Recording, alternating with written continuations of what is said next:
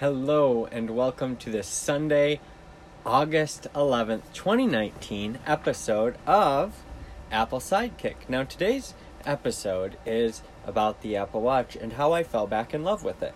Now when I originally got the Apple Watch, I really enjoyed it. I loved its tracking features. I wore it every day. And then as I wasn't working outside of the house, I stopped using it. And I just kind of grew out of the habit of using it. Now, because of these podcasts, I started using it again. And one of the biggest things was that it wasn't very fast. And now, it isn't the fastest watch, that's for sure, because this is the original Generation 1. But the more I learn about the Apple Watch for these podcasts and for the integration into the home, I'm finding that the Series 4 really has gotten most things right. There's no better smartwatch on the market than the Apple Watch Series 4. Now, there are some features like the ECG disabled outside of the US. That kind of sucks. But the point is the technology's in the watch, and if you live in the US, you have no problems. The Apple Watch is an extension of me. And now, when I wasn't wearing it earlier, I was like, oh man, I don't have my watch on. It's nice just to have on your wrist, and it does tracking, and it's nice when you do meet your goals. Those kinds of things are like, oh, I met a goal. It's like, oh yeah, I remember having these goals. And so I'm working on having a sound mind and body. And in order to do that, I have to be eating right, exercising, moving, breathing, all these things. They're very important. The Apple Watch helps with all of those. Helps with breathing, helps with moving, helps with your food. I haven't got the Waterminder app, but I have looked into it, and it's something that I want. I don't have a lot of extra funds. I'm being straight up honest. And the couple dollars that it costs, I think it's $3 or $5. I just didn't have on my card that I used for my Apple account, so I didn't buy it. But I am going to, because I drink water and I need to be keeping track of it better. I am moving away from other beverages, and I was drinking a lot of juice because I used to drink a lot of other bad stuff, energy drinks and stuff like that. And now I switched to juice, and I was doing it partly to heal, but at the same time I think it's kind of over. It's bad because it's all processed. I need to be squeezing my own juice, so until then I'm going to focus on water, and I'll be squeezing my own juice here shortly. So having the app to be able to track all those things right on my wrist, integrating these things into my life more, that's what this show's about. So that's why I'm telling you about this. I just watched a comparison between the Fitbit and the Apple Watch Series 4. And as a device as a whole, there really is no comparison.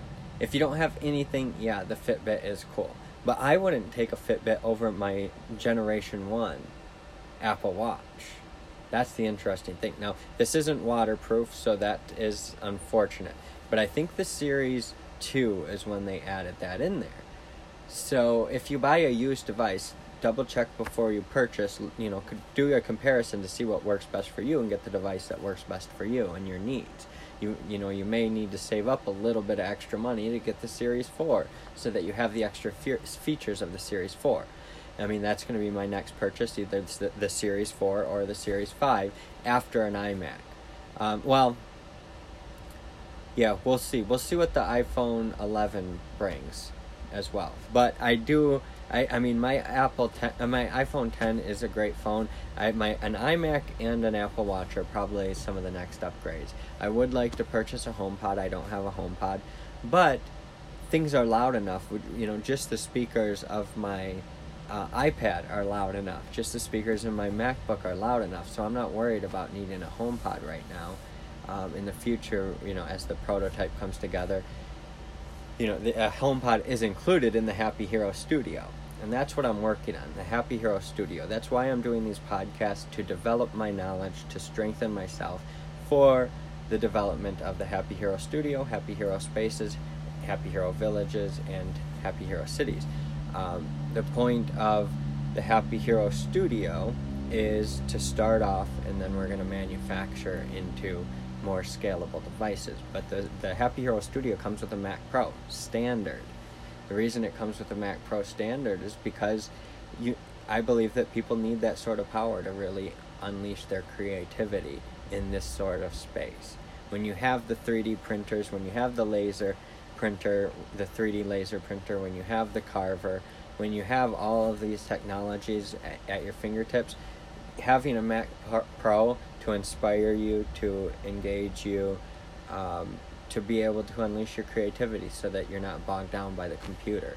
That's important. That's why I've included it. But I've included a HomePod, I've included HomeKit accessories, because those are important as well.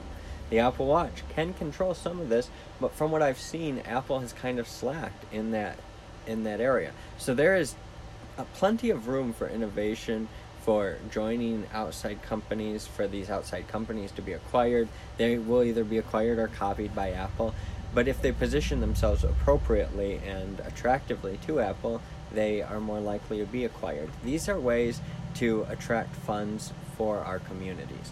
Apple has a lot of cash. If they invest in the right companies, the right people, spreading out throughout the United States, they can build a much stronger infrastructure. My intention is to manufacture all Apple products. Every single Apple product I intend to manufacture through the villages of the future that I am building. Starts with the Happy Hero Studio. The Happy Hero Studio is almost like an Apple design studio. That's the goal of what it'll be.